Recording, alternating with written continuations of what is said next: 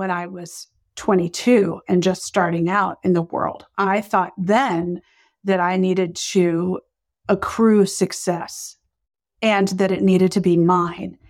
Today, I know that my joy and my success comes from helping other women tell their stories, share their expertise and their message. Their success brings me joy. To me, that's my life's purpose.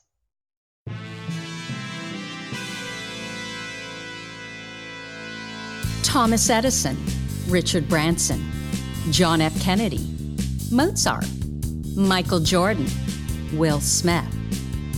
That sounds like a list of highly successful titans in a variety of vocations. Why is it that we rarely hear that they have or had ADHD? And you know what we hear even less about? Serena Williams, Emma Watson, Mel Robbins, Whoopi Goldberg, Agatha Christie, Erin Brockovich, Cher. Yeah, the successful women navigating ADHD. And that's exactly why I started this podcast, ADHD for Smartass Women.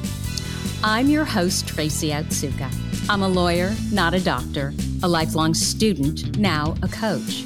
I'm also the creator of Your ADHD Brain is A-OK, a system that helps people like you figure out what they should do with their life. And we're here today to talk ADHD, your strengths, your symptoms, your workarounds, and how you proudly stand out instead of trying to fit in.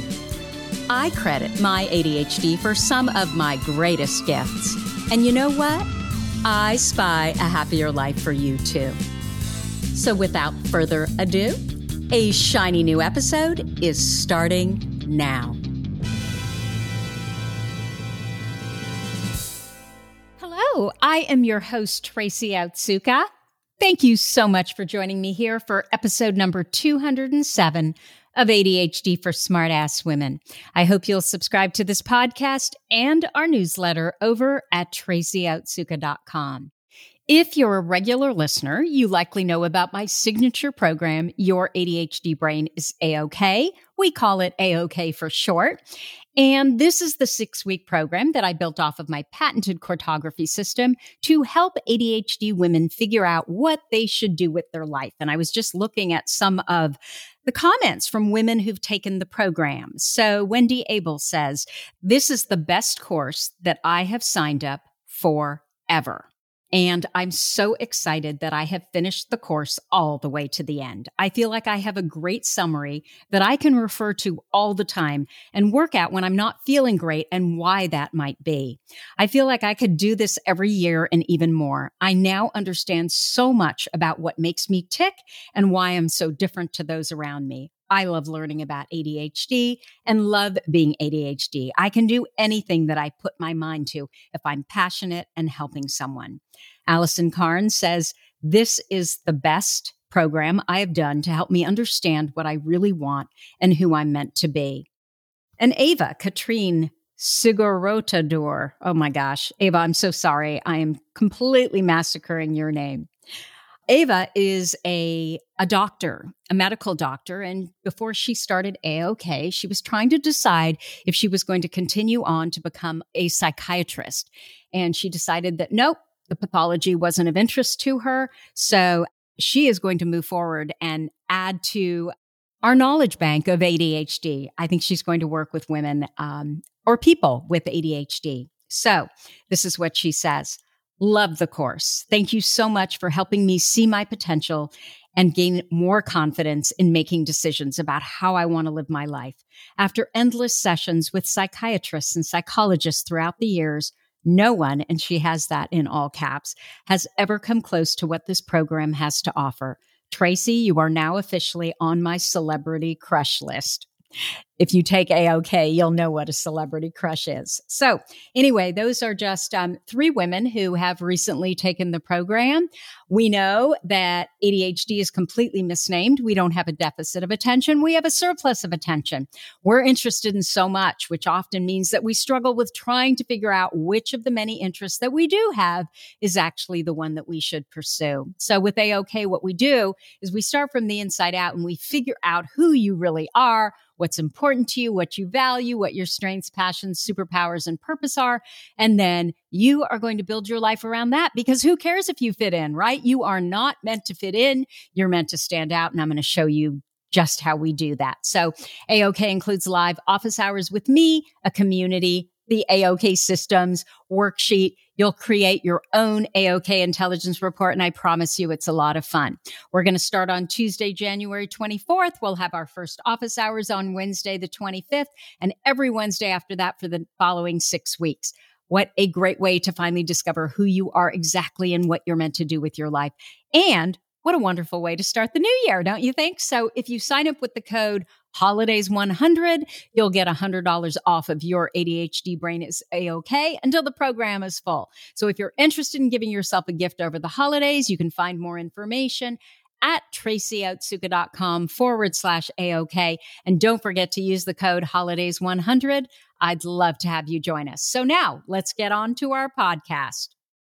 My purpose is always to show you who you are and then inspire you to be it. In the thousands of ADHD women that I've had the privilege of meeting, I've never met a one that wasn't truly brilliant at something. Not one. And that is also why I am just delighted to introduce you to Allison Lane. Allison Lane is a marketer for nonfiction authors and people who should be. After 25 years of creating multi-million-dollar marketing and PR campaigns for globally respected lifestyle brands like The Body Shop, Burt's Bees, Unilever, and Johns Hopkins, Allison now helps entrepreneurs, experts, coaches, academics, and advocates get published and get publicity. Allison now hosts the Creative Nonfiction Community. It is her free community on Facebook where she dishes advice on marketing and publishing for its more than 1,300 writers. After growing up at the end of a dirt road in rural Maryland, she graduated from University of Maryland with a journalism degree, but not before she spent 2 years at East Carolina University, where she met her future husband at dollar pitcher night at the gas station / sandwich shop. Allison, that sounds romantic, sort of. Allison has lived in New York City, Chicago, Raleigh, and Annapolis, where she was finally diagnosed with ADHD at 47. But now she lives in Boston, where she is the chauffeur of 2 hungry teens, the walker of 2 poorly trained dogs, and the often forgetful partner of an understanding spouse. So is it hangry teens and an occasional walker? So did I get it all right, Allison? You sure did. Wonderful. So you know that I always want to talk about the ADHD diagnoses first. So can you fill us in on what the circumstances were around you finally getting diagnosed? Well, thank you for having me. And like a lot of people, I was diagnosed after my son was diagnosed.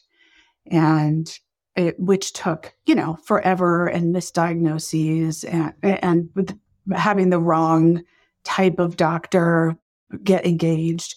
But when he was finally diagnosed, his doctor looked at me and said, ADHD is inherited. What does your husband do? And what is he like? Because I was there alone. I think my husband was traveling. And I said, he works in operations and runs manufacturing. And he was like, mm-hmm. And what do you do? And I explained, I'm a writer in PR. And I think I just was presenting as ADHD magnified right there. I had, a checklist and pencils and he was like, here's a quick printout of a test. Why don't you go ahead and take this?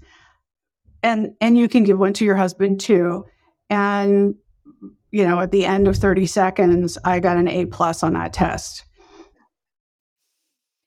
And so this was a male doctor, so clearly he knew or he had an understanding of what ADHD looked like in women. So bravo, right?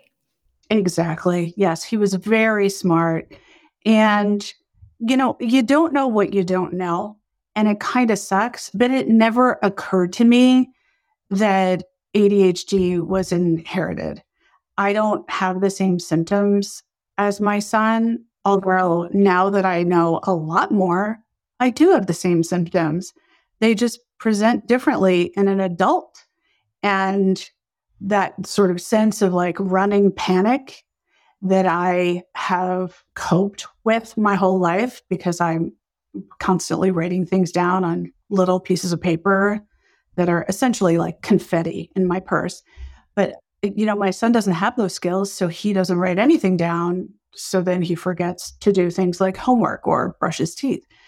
But I am a professional communicator. So of course I write things down. No one ever pointed out to me that perhaps my obsession with writing things down was because I was so forgetful. And that wasn't just me being flighty or having too much on my plate. So once you knew it was ADHD and you had the benefit of hindsight, what are some of the symptoms that you always wondered about, but now you recognize them as clearly ADHD, whether they're from childhood, college years, or just, life?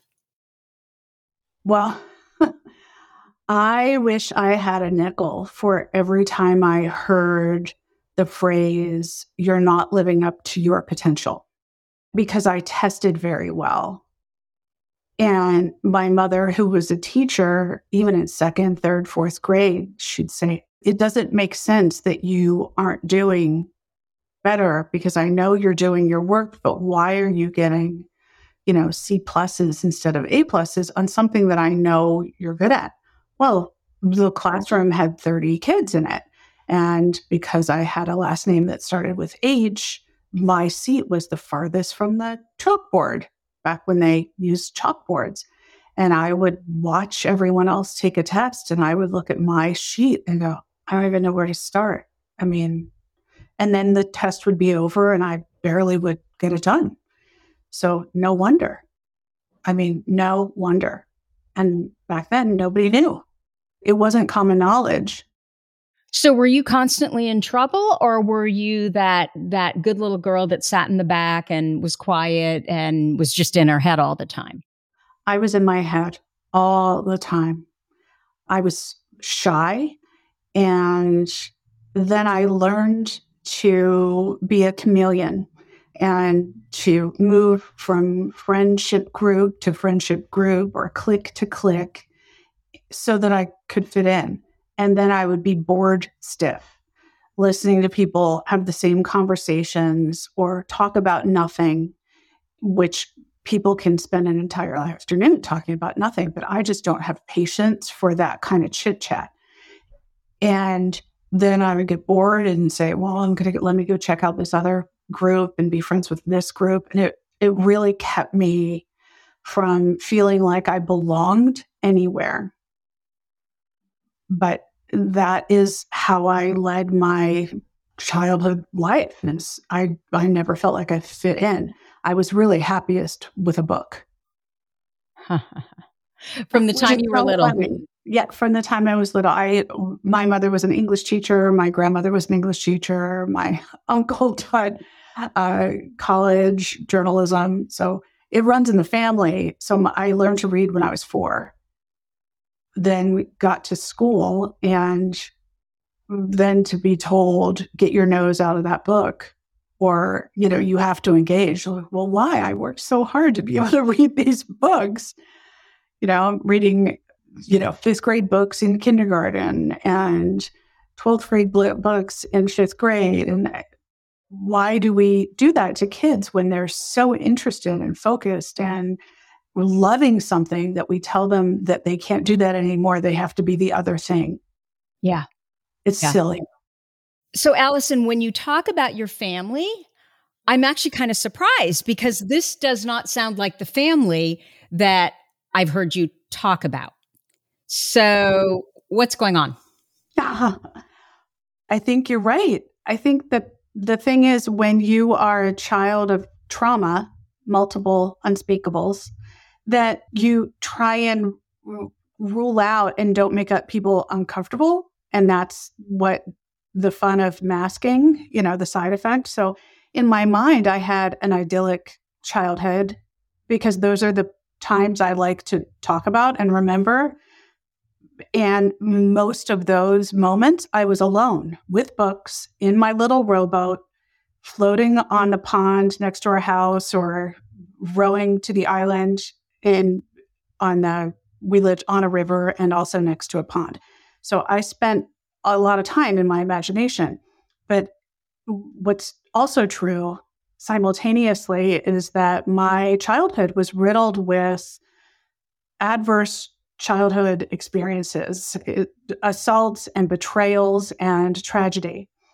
And when you are raised in that, you are really soaked in secrets. So, Allison, can you tell us some of what you're alluding to here?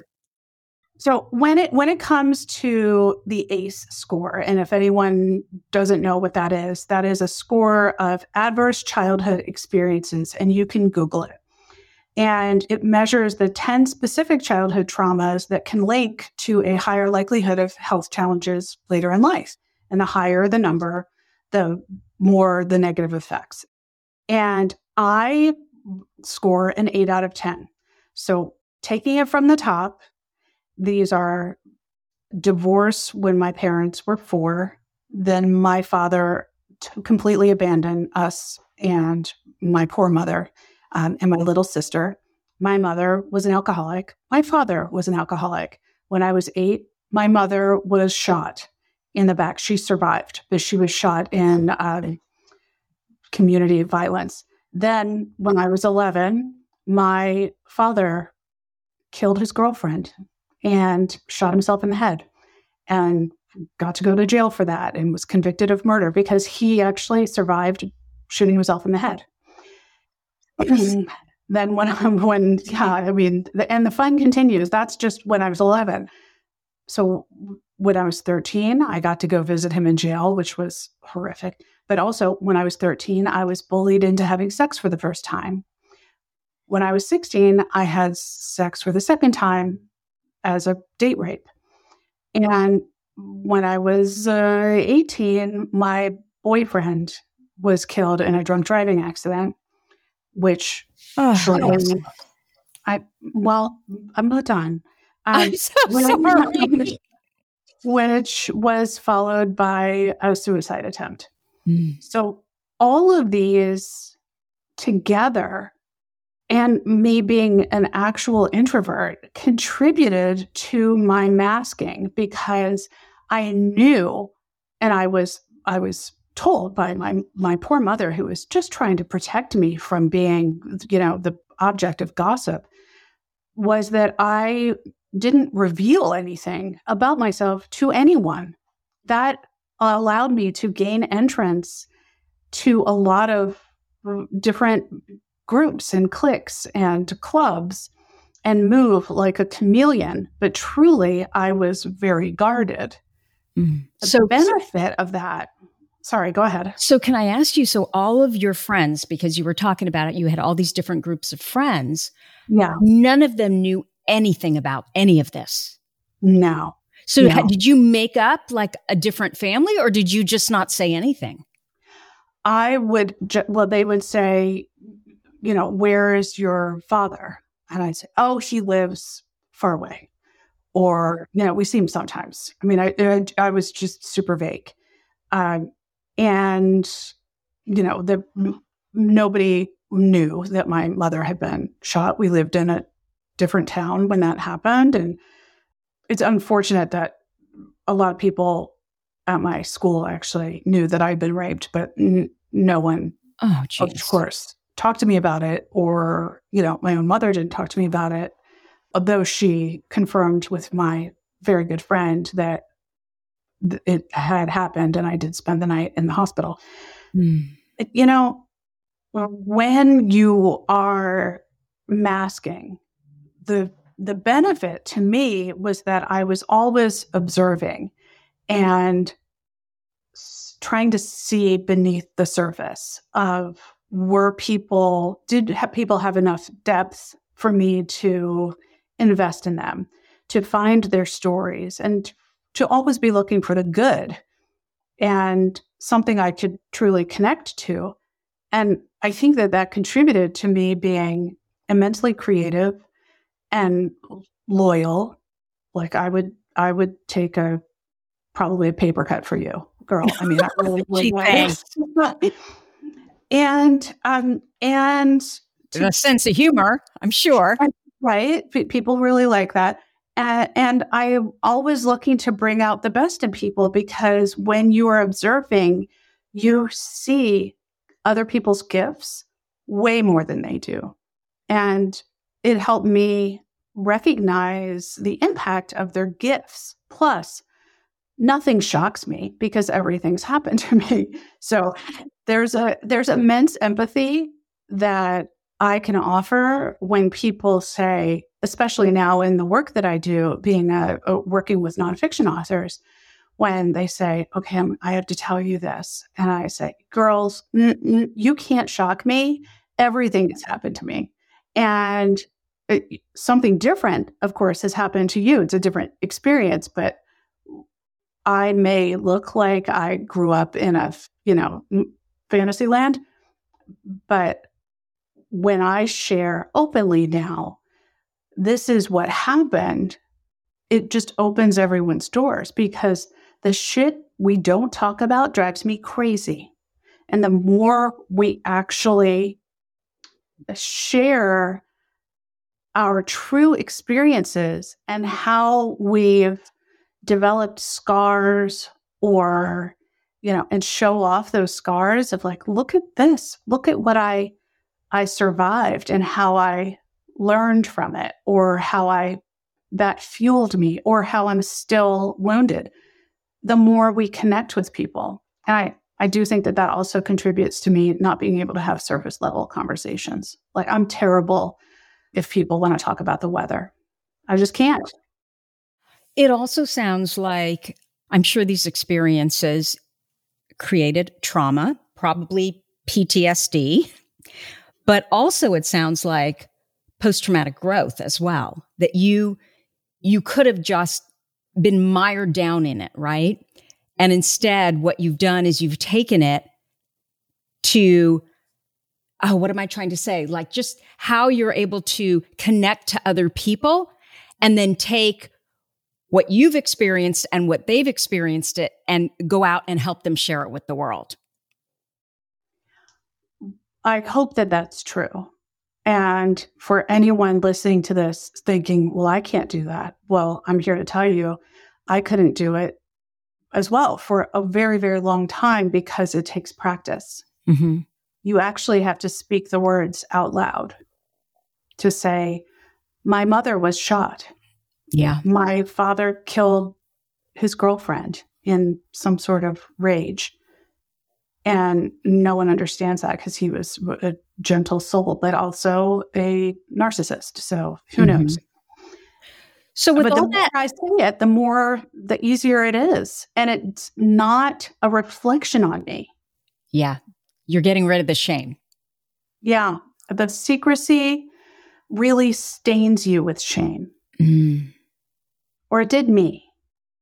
And I found that the people I could actually, reveal my true self to and say, this happened and this happened, and I would be just mortified to tell them these things, they would just say, but I'm still your friend, or I still love you, or, and that very few people I would trust with that. But I needed to make sure that, my husband understood, hey, you're getting a big package of damaged goods. And he was like, no, I'm getting you, and I want to protect you from feeling like that. And to this day, he is the most supportive, protective, safety conscious guy. And he didn't think that was a stain on me. He was infuriated. Mm-hmm. I was going to ask, when did you actually tell him? Like, how long into the relationship? And were you scared to tell him? I was scared. I was. But I needed him to be quiet so I could get it all out. I think, it was a couple months but then again, we had dated for 3 hot and heavy weeks in college. And then 15 years later, we reconnect. We're doing different states. We're chatting on the phone. And after a couple of visits here and there, I was like, oh, he better know what he's getting. Because I was still thinking, I don't tell this stuff to anybody. Mm-hmm. And I said, okay, you have to be quiet because I'm going to tell you some stuff. And he was like, okay. And it was hard. It was hard to tell him, some of this I feel like I brought on myself. Some of this, like I thought my suicide attempt. Which isn't true, but okay. Right. But when you don't realize when you're a teenager that you have depression, not just you're sad because you're grieving, but no one understood depression then. And being labeled as moody, but actually having depression, 2 different things. On top of that, being told, just decide to be happy. But my right hand, my boyfriend, who was lovely to me, just died in a drunk driving accident. I mean, with his friend. And his friend lived, and it was their fault. Joyriding. So don't do that.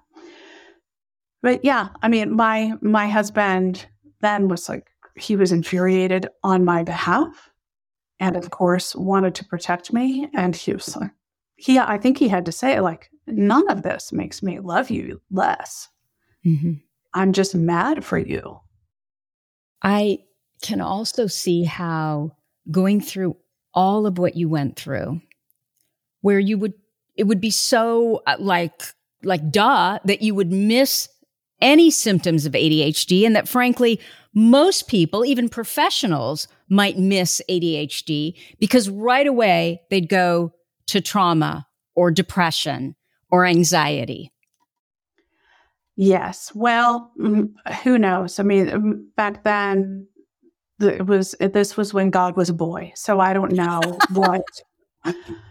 Back when dirt was new, that's when this was happening. And so this was, early 80s, mid 80s. And I don't think that the education for psychology. It was the 90s. I think it was 1990 before, there was this knowledge that, oh, guess what? Women can have ADHD too, or girls. Right. Plus, I was being groomed to, or coached or nurtured to not talk about things that made people uncomfortable. And because of that, I do remember when I was hospitalized after my suicide attempt that we were allowed to sit in and listen to the shift change. And I couldn't even listen because what they said then and what was true as I walked by trying to eavesdrop was Allison wants to believe that she's like a princess in a glass castle. Mm-hmm. She won't admit that these things have happened. And she doesn't want to talk about it.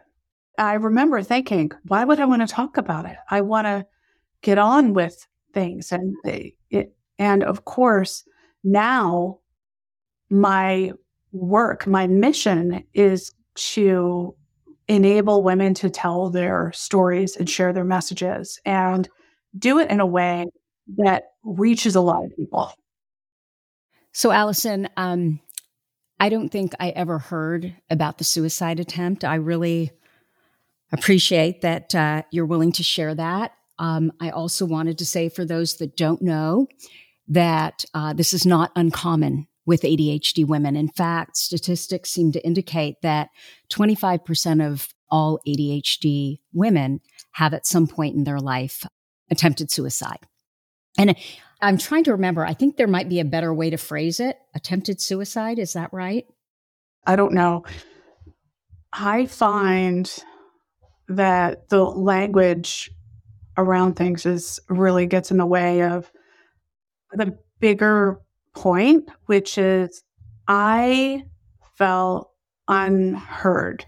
Yeah. And I knew that what I was feeling, first of all, I didn't have the language to share, but I also didn't understand why, like, all of these things piled on without support meant that the measures by which high school prepares you for life were still being applied to me.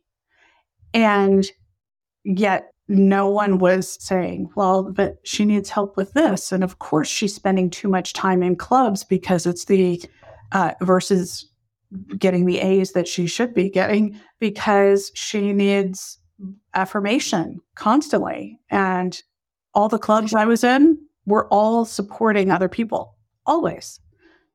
Writing for the newspaper because I got to tell people's stories, lobbying to the, state legislature because I got to be an ambassador for students.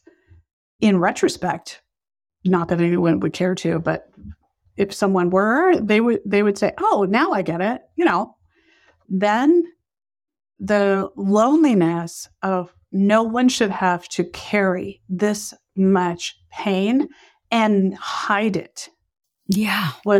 It was a lot. So as you see it today, it was because you weren't talking about it, correct? I think so. I didn't think that anyone understood what was going through my mind.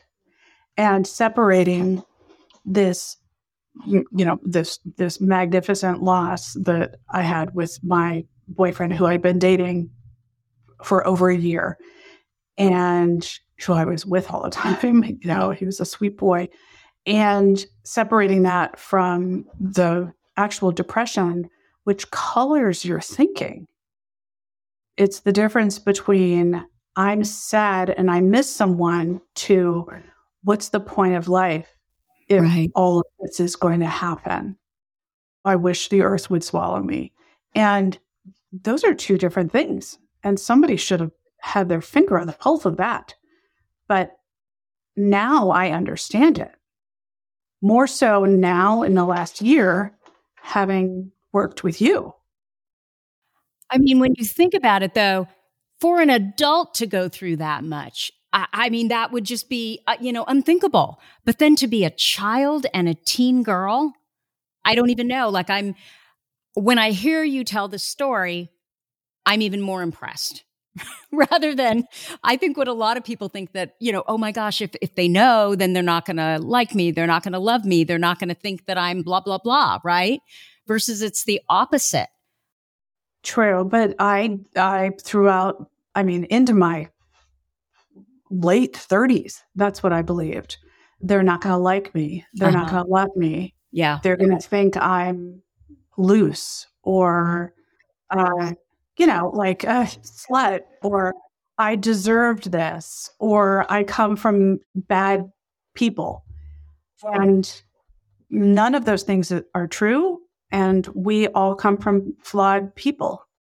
So this is interesting to me. The next question would be, now with the knowledge that you have, when you look back at your mom and your dad, do you see symptoms of ADHD? Now, I don't think I got it from them. Really? What about other relatives? Because it doesn't have to be your parents, but it can also, trauma plays a big role. It changes the brain. Well, I suspect that I had a very quiet childhood until I was 8. Okay. Maybe until I was 7. After my father abandoned us. And I don't say that lightly, but he disappeared, even though he moved 30 minutes away. He never visited my sister. I mean, once a year. He was a piece of work. And was he a good dad before that? Was he constantly in your life? First, he left when I was 4. So I do have memories of him singing and playing, like on a sailboat and always in the water. But he would also leave for weeks at a time to go on to the Arctic to explore for Johns Hopkins. And then sometimes, now I understand, he was leaving and going to stay with his mistress. Oh, geez. Right. I know. He was a super fun, but brilliant. But I do think that all that early trauma before I was, 11 and between 8 and 11 forced me to have to emerge at a time when my natural demeanor was introverted. And suddenly it was, Allison, get your nose out of a book and go find a friend and go play. Like first of all, I didn't trust the other children. I wasn't allowed to tell them anything of what was happening at home. So that was the message at home too, that's where you learned it. We can't talk about this. This is something to be ashamed of. Yes. Don't talk about that. Don't tell anyone. This is a family secret. And even after my father left, my mother fell in love with another man. He moved in, and then one summer we came back from camp, and he had moved out and taken all of our furniture. Oh, geez. And he also had been lovely, and he left my mother for his mistress. And then my stepfather, who she married after that, left my mother for his mistress. So 3 men disappeared, and I never saw them again. And you were how old by the time the third one? I was 23, but I never saw him again. And he and my mother were married for 10 years from the time I was 13 to 23. It's insane. It's insane. How does a child learn to trust anyone after that? Certainly not male figures, right? Certainly not male figures. I really, really lucked out with my husband. You did. I certainly did. And he lucked out with you. Well, yes, he did. Because while he is very protective, my motto is follow your joy. And he needed that. So together we're puzzle pieces for sure. In any case, I'm glad that you asked about that, because I do think that people hide, and particularly women with ADHD feel the panic or the paranoia of what they think other people expect. And whatever you're thinking, it's not actually true. People may not be thinking about you at all. Usually they're not, because they're thinking about themselves. Right. And if I could go back, I think this generation coming out of high school, going, into the world, are much more accustomed to say, this is who I am. This is how I am. This is how I want to be, much earlier. Yeah.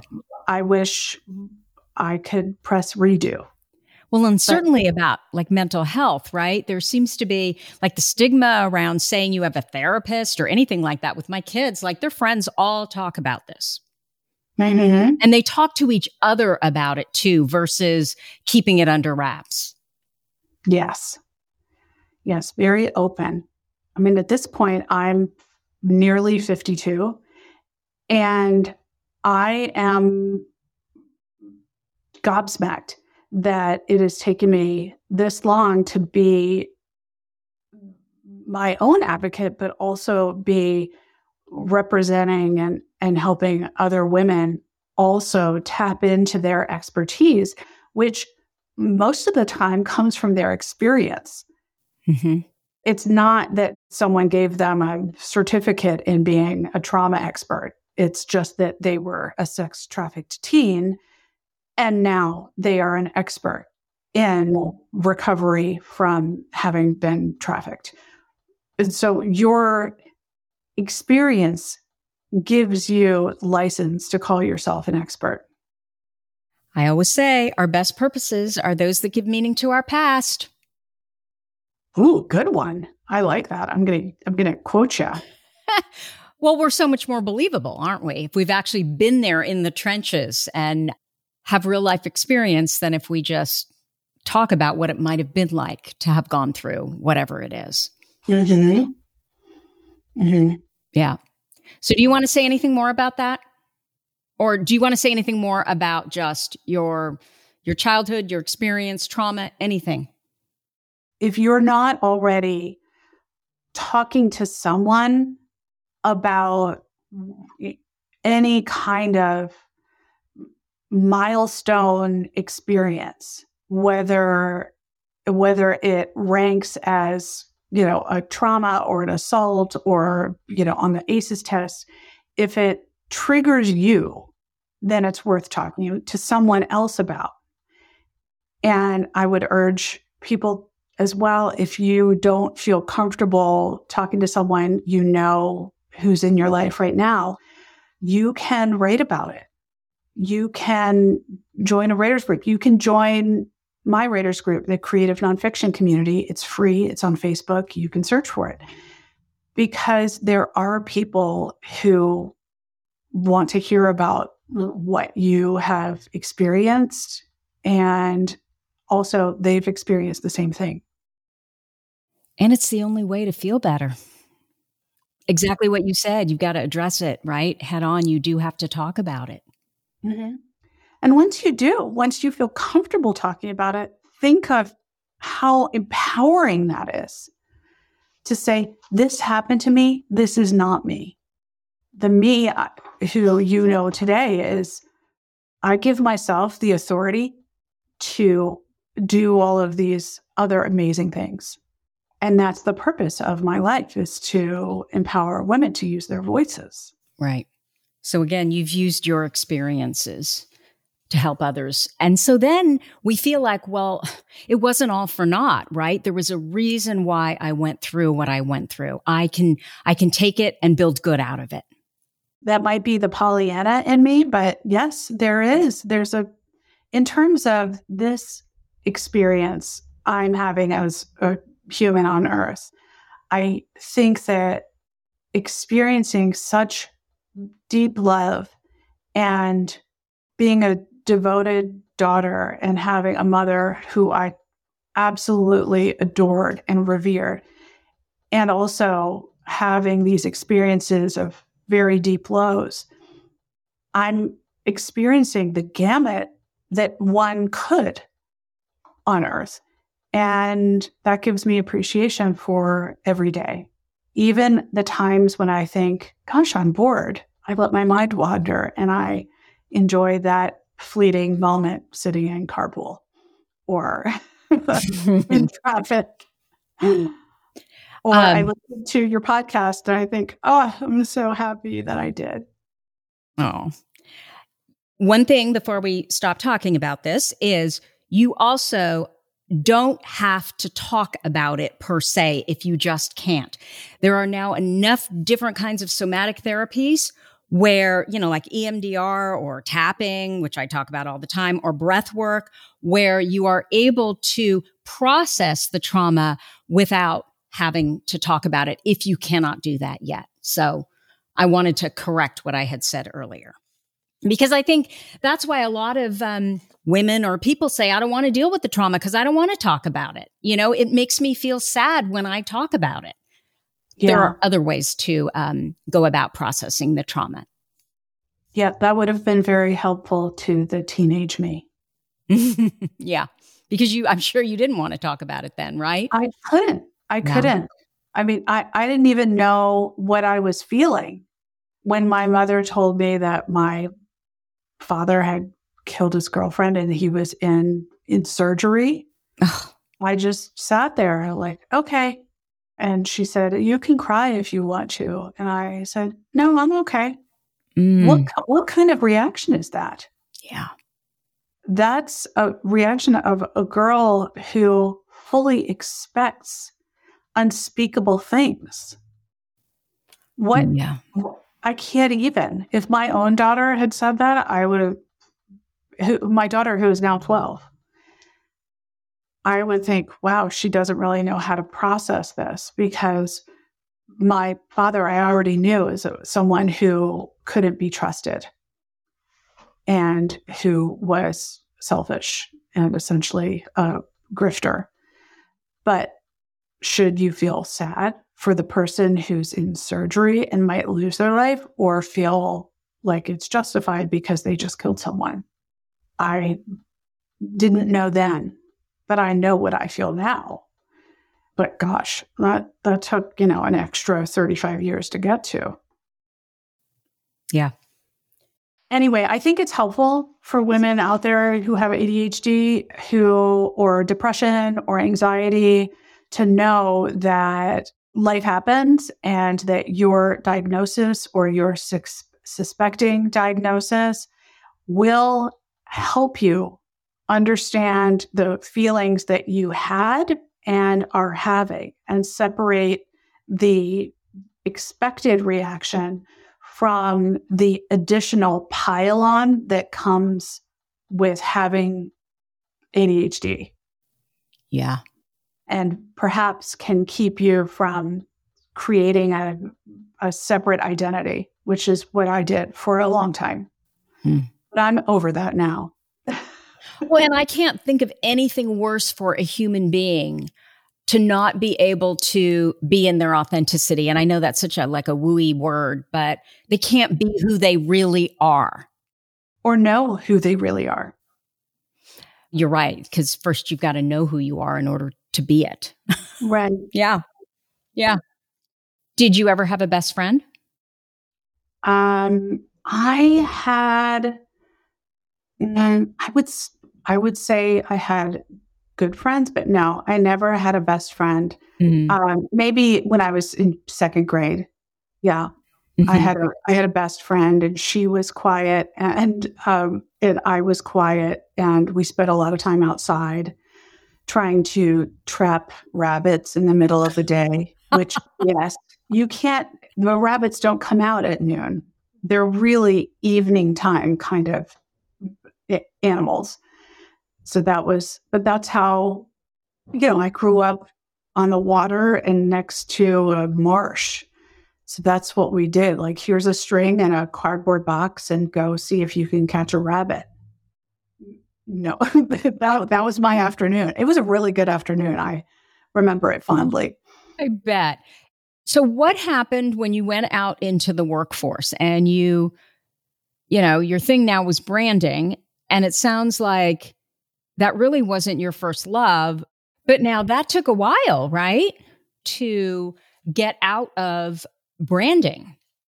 I was in branding for 25 years, but to go from a Fortune 50 company where I was leading marketing communications for 7 brands nationally and on the speaking circuit and on the horn with the New York Times and the Wall Street Journal weekly, then to going to essentially what felt like a startup, was where I never had to travel. Boy, it was really, really nice. But I always worked in branding. And then subsequently, a few years later, I went from Burt's Bees to The Body Shop, which was then bought by L'Oreal. And I had my son, and went to SAS Analytics and led corporate reputation communications there, like employer branding. So can we back up for a second? I am still trying to understand. So you are in branding and you're good at it. It sounds like, at least initially, you enjoyed it. It was fast-paced. It was fun. Where does the ADHD come in? Like, where were you struggling?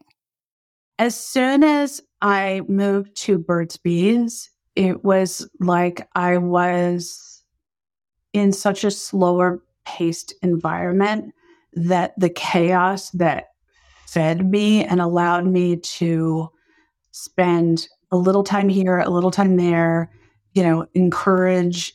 And suddenly I had a role where I was supposed to be methodical and thoughtful and slow and detail oriented. And I am not the person you want to have in charge of all the P's and Q's. Mm-hmm. I'm more of a full alphabet kind of person. I'm strategic and a big thinker and creative. And I also was working for someone who was a colossal jerk and didn't believe in me. Whereas when I was at Unilever, I could do everything I did was gravy.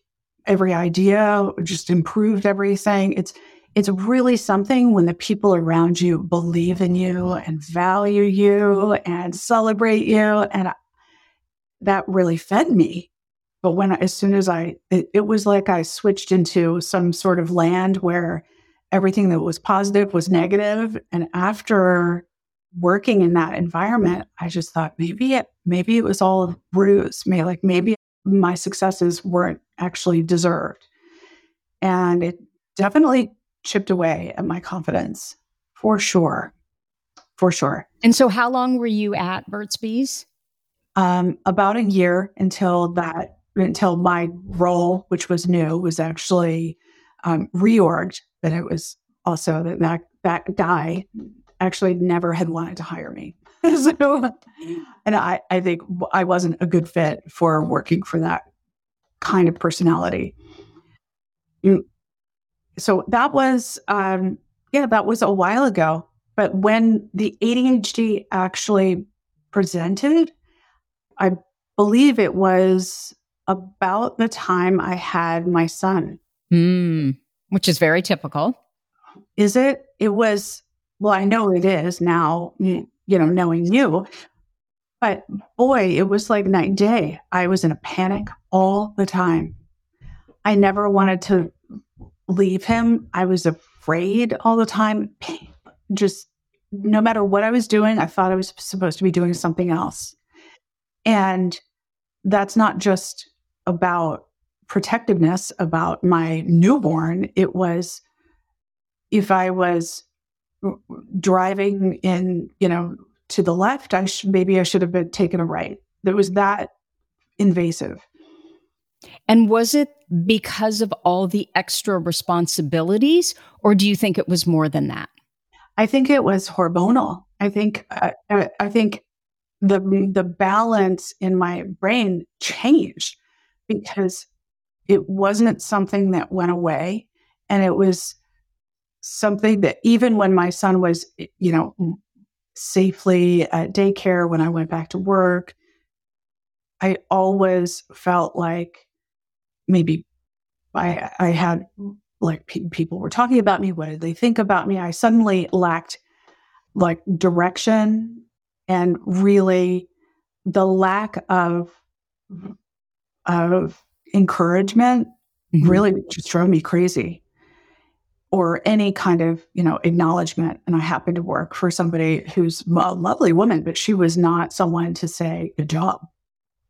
And that to me, it was like, well, I might as well just go put one foot in the ground. Let me start digging my grave. So it sounds, Allison, like after your son was born, so you were highly confident, never really questioned much of anything. You knew you could do it. You'd seen yourself do it. But after your son, and we know that hormones, specifically that estrogen modulates dopamine. So there's something that happened then. And that is really when a lot of RSD started to kick in. Yes, I suppose so. And the whole time you're thinking, well, all these new things are happening. I'm a wife for the first time. Mm-hmm. I'm a mother for the first time. And people then say oh, that always happens to new moms. Or you're just getting used to being a married couple and that always happens. And maybe that's true for a lot of people. But I think on top of that, I was definitely having a hormonal change. And how would I have even known that it was ADHD? I didn't know anything about ADHD. Nobody talked about it except this one woman who she actually had 5 children because she had a set of triplets. And she, whispered like, I just got diagnosed with ADHD. I'm like, why are we whispering? But because nobody talked about it. Like it was no one talked about depression then or anxiety because it was a character flaw. And boy, now like ADHD is like a cape on my back. I'm freaking awesome with my ADHD, harnessing that. But I learned that from you. Thank you. And well, thank you.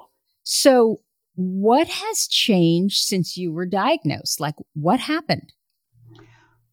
First, a couple of weeks before I was diagnosed, I got called out and shamed in front of an entire leadership committee where this mean girl this other, I was on a leadership committee, like an executive leadership team, and trying to get a group of people to make a decision about something, and they couldn't or wouldn't. I don't know. That was my view.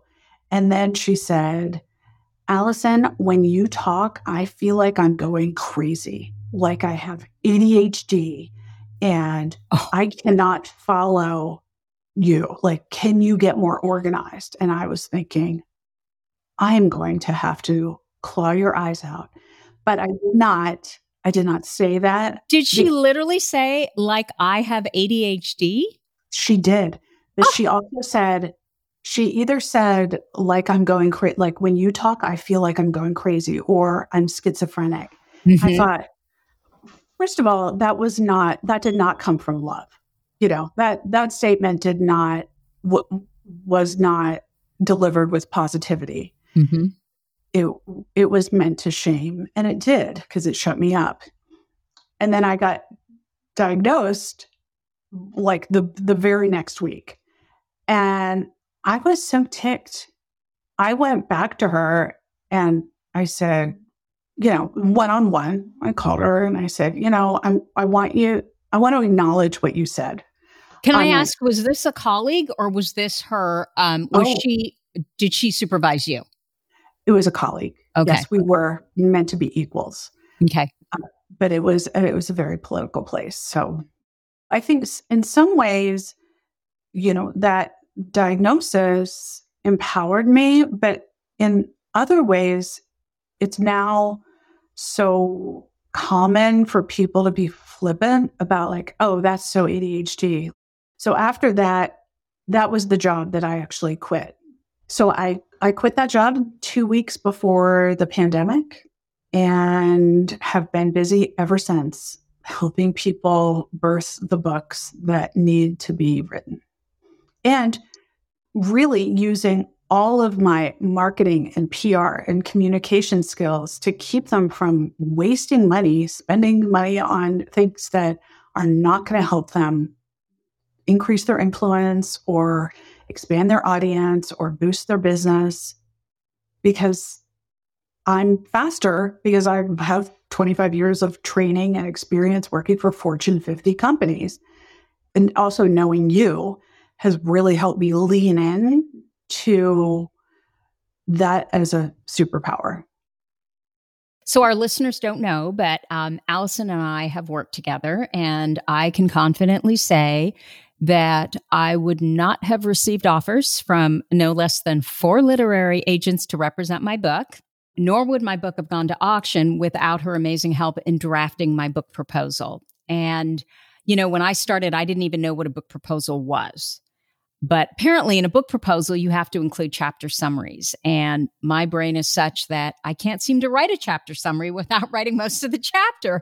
So it literally took me forever. And I also had a lot of other things going on. And I didn't have the time because it wasn't a fun thing for me to do. It's very hard for me to write. But Allison, knowing my brain, she set up a meeting with me. And then when I arrived for the meeting, she told me that because I wasn't getting the work done. And she told me, okay, we're going to query a literary agent. Who's your favorite literary agent? And I was like, wait a minute. What do you mean? We're going to do this now? And she, right now. And I'm like, no, we can't. She's like, yes, we can. So we did it. And I think within 15 minutes of sending out that one email, that particular literary agent, she was just lovely. She responded back and she said, oh my gosh, I would love to see your proposal. I'm so interested in what you're writing about. And so then I ended up having to stall while I literally hauled arse and I finished the proposal. But you seem to know that was because we share the same brain, right? That was the only way that we were going to get this done, or I was going to get this done. Well, that's right. I think you're diminishing your own skills, but you wrote so fast. You wrote half a book in like 3 weeks. But there is perfectionism that comes along with like, am I ready to take the next step?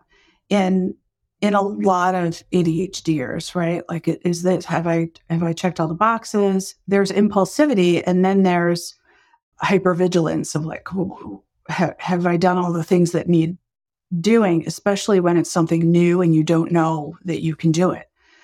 But you're an expert in ADHD, especially ADHD in women, and you know what you're talking about. And with your proposal, the key was presenting your marketability and that the audience that is eager for these answers is visible and growing and very vocal. And that was my job to make sure that happened. The 4 offers and going to auction. Yeah, that was you, because you're expert and charming and a wonderful communicator. Yeah, but it would have not happened. I mean, the problem is you can be great, right? But if you don't do the P's and Q's, which sometimes we struggle to do, you're never going to get that opportunity. So when you did try and ghost me. What was that? I said you did try and ghost me in the middle of our project together. But you know what? It was because it was overwhelming. Okay, but wait a minute. I didn't actually ghost you. What was going on is your emails were going into my other email box, so I didn't even see them.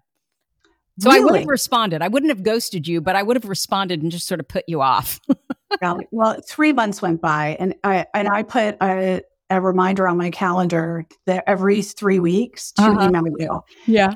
And just say, hey, I'm thinking about you. Hey, loved your last podcast. And that I think I said, hey, I think we can get this done. And I really feel like now is the time, because I think I must have read something about the agent that you actually went with, that you now work with. And I had this like moment of like, this has to really happen. And between the pieces that were easy for you to deliver, I felt like whatever you didn't want to do, I was just going to do for you, because I understood the way that you wanted to tell the stories.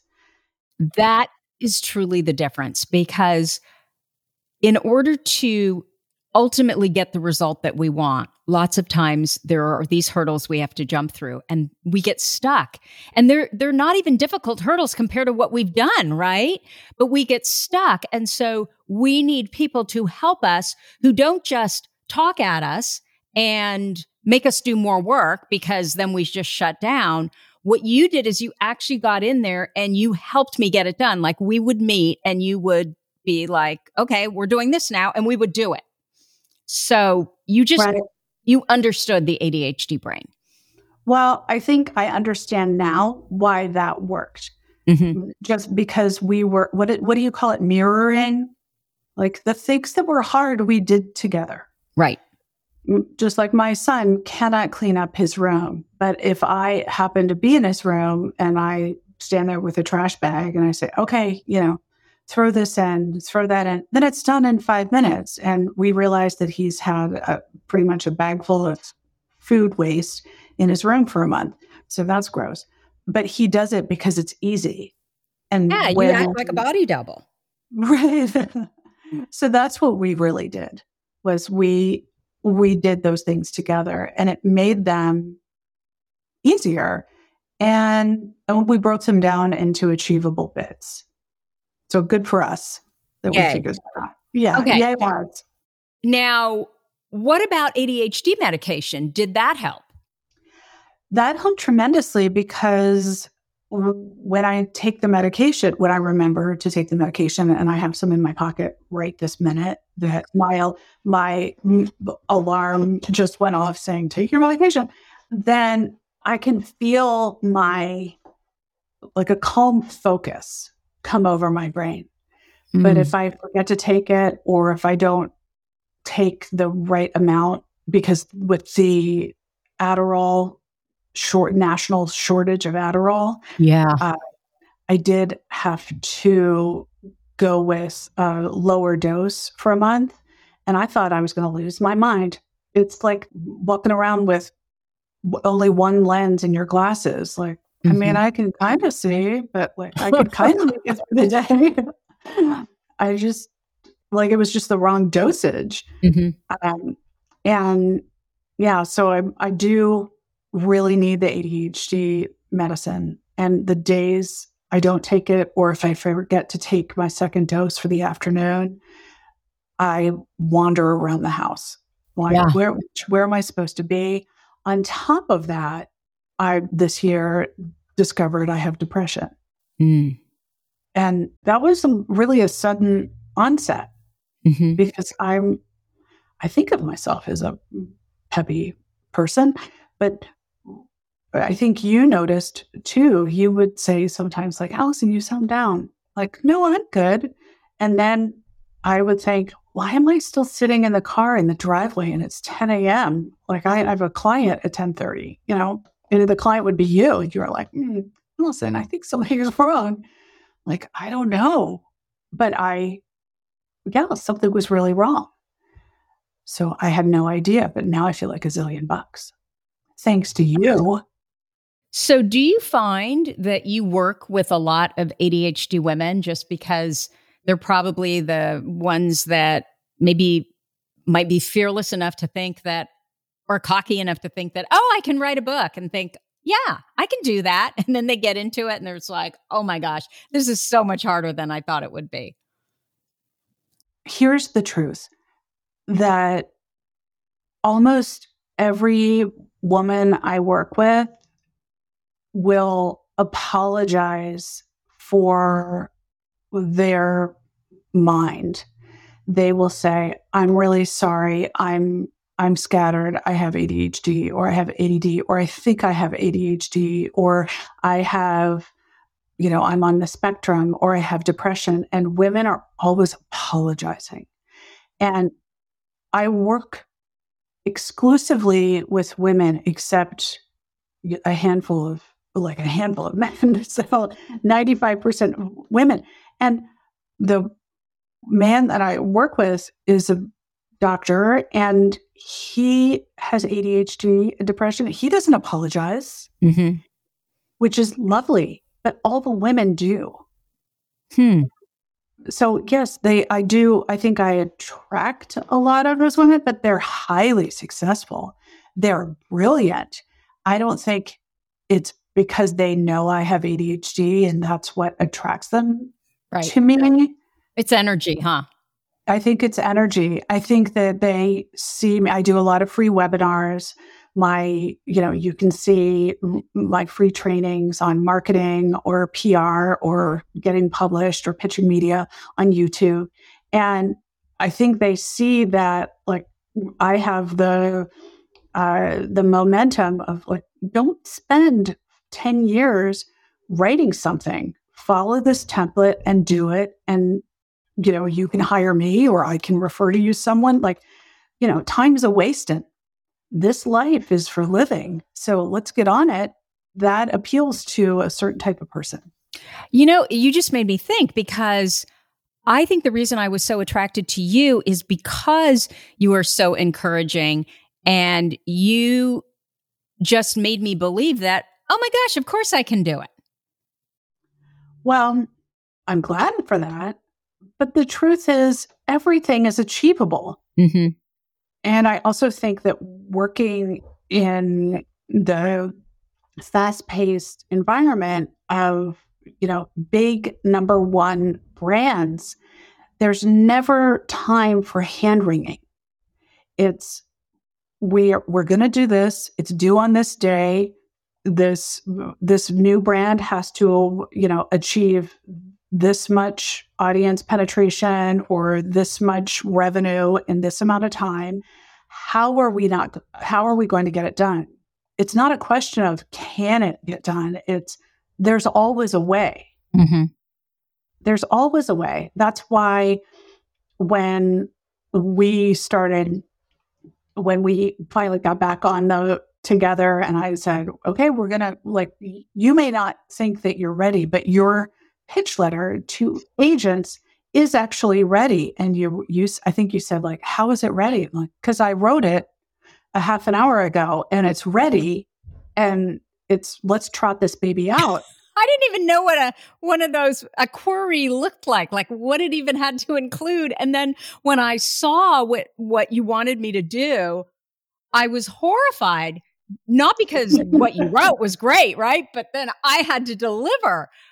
But it was almost like you just pushed me off the diving board and guess what? I swam.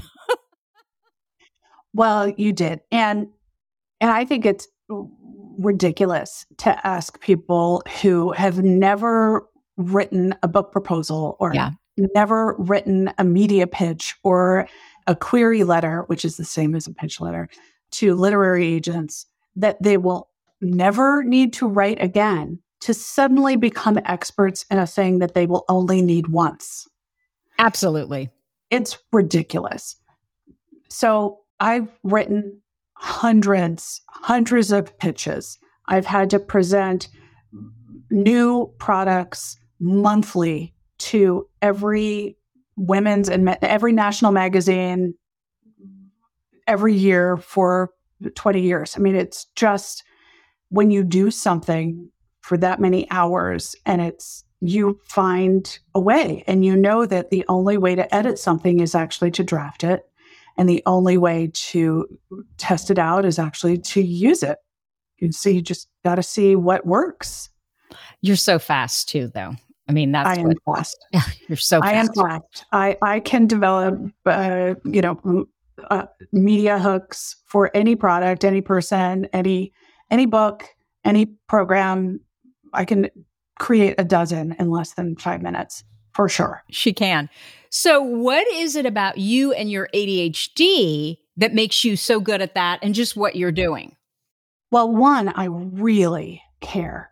I really care about the messages and the help and the awareness of women's issues, of what women can accomplish. Yours and ADHD for Smart-Ass Women is an important one, but any women's empowerment, entrepreneurialism, connection to the universe is important to me. And I don't think women's perspectives are told enough in media, in magazines, on TV. I just don't think that it is. And so when you care deeply about something, it becomes your focus. And my ADHD gives me permission to really hyper focus on that.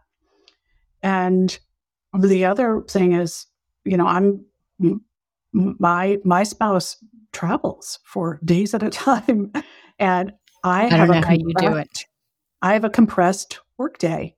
Well, that's how I do it, is that I have to give myself over to my hyper focus and jam it out, and chunk that time, an hour on this, a half an hour on that, 2 hours on that. And the more compressed the time, the more I can do. If you give me 2 weeks to do one thing, it'll never get done. Also, if you can send somebody over to sit next to me so that I can submit my healthcare forms for the year, that would be great, because I have been sitting since there was a stack next to me since January. It's December. Could you pay your daughter to do it for you? She's 12. It's like I read the instructions and my eyes glaze over and I go, I don't even know what they're asking. I feel like they're using vocabulary words I don't understand. I also can't read any instructions of any sort. Me neither. I just have to do it. I have to have someone show it to me. Show me how to do something. Yeah. But I think that now, knowing that it's ADHD, I don't have to apologize for that. And or think you're stupid or what's wrong with me. Everybody else can do it. Right. I also, in the beginning, I think I was telling people a lot, like, oh, well, I have ADHD. And now I don't feel like I even have to do that. Like, no, this is just the way I am. Just like that's the way you are. Like some people love to cook. That's wonderful. I love to do what I'm doing the way I do it. And I don't need to have a reason. So what do you think the key to living successfully with ADHD is? Well, I think the key starts with understanding what these tremendous gifts that you have are. If you don't understand the gifts that come with being you, whether you have ADHD 1, 2, or 3, whether it's like combo with or the hyperactivity, which, again, maybe it's just awesome activity. Why does it have to be hyper? If you don't understand what the gifts are that you have, that your ADHD gives you, then you will not be able to lean into them and turn them into something that can really power you. And that has been the key for me. This past 2 years of realizing like, wow, I have achieved a lot. I quit my big time corporate comfy job with healthcare, and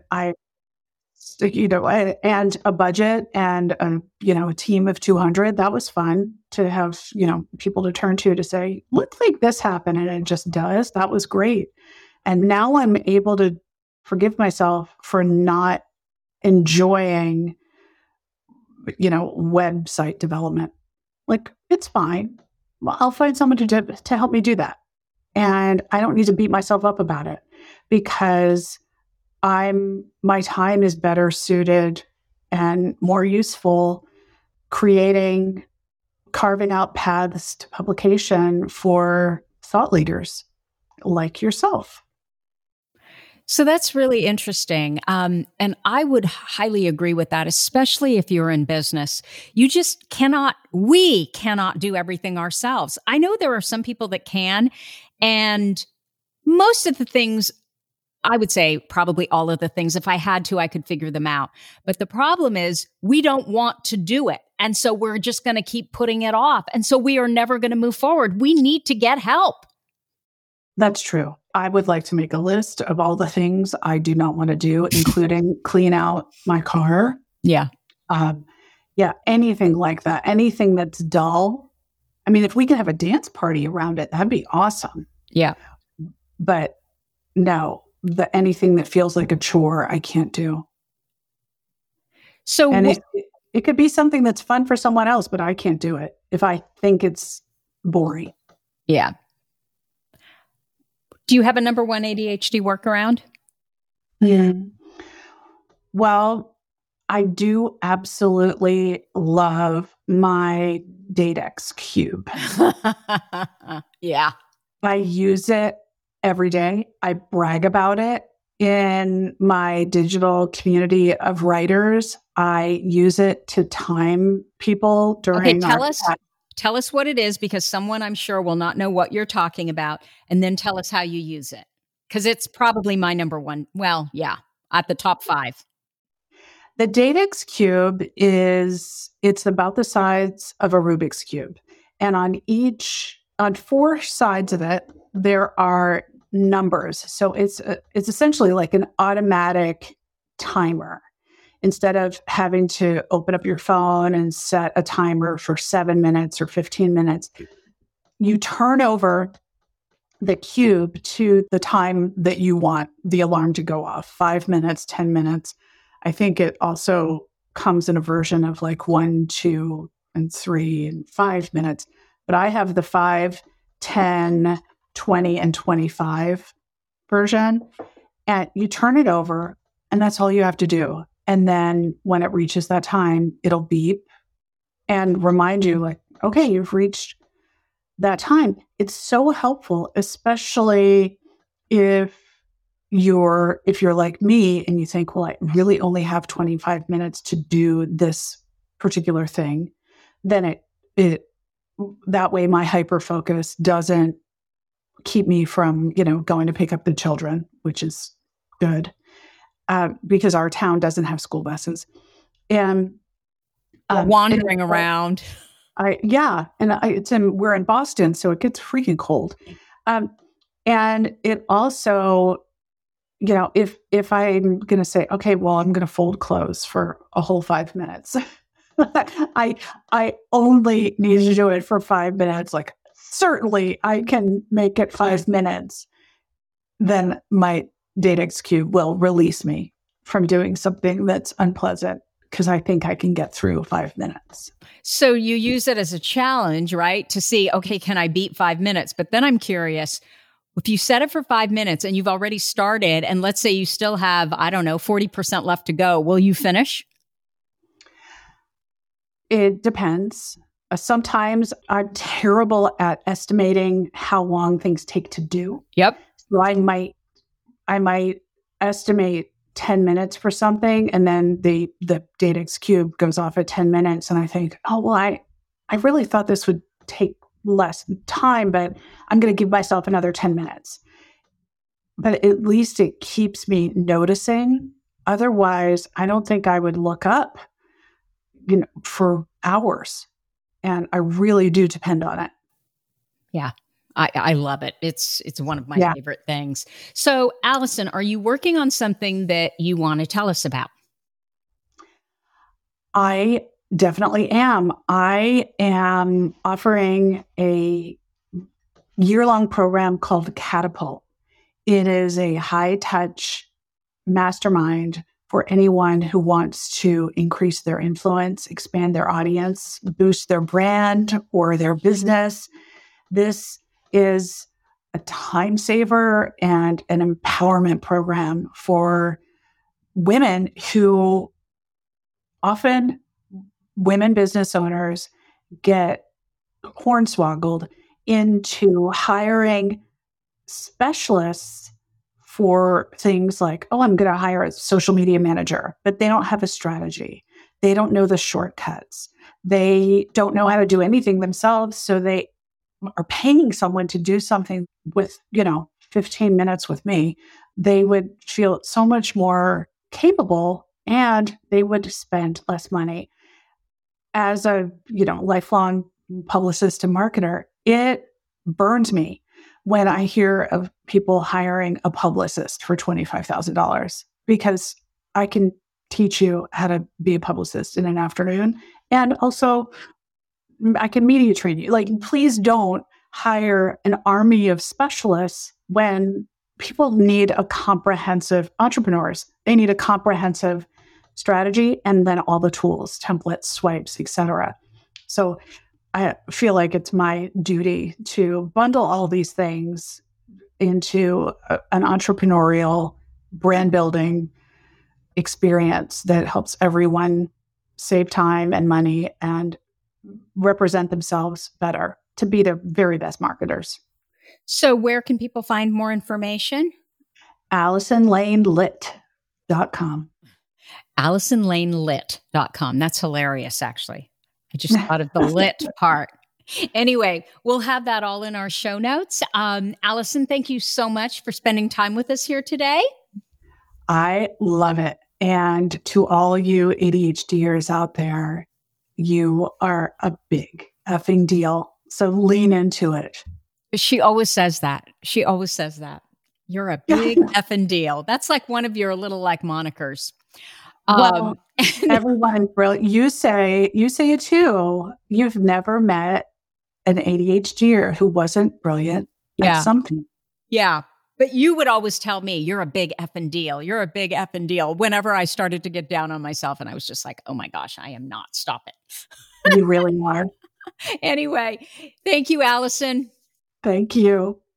So before I leave you, just a quick reminder that doors for our first ever January Your ADHD Brain is A-OK are now open. And if you want to save $100, use the code HOLIDAYS100.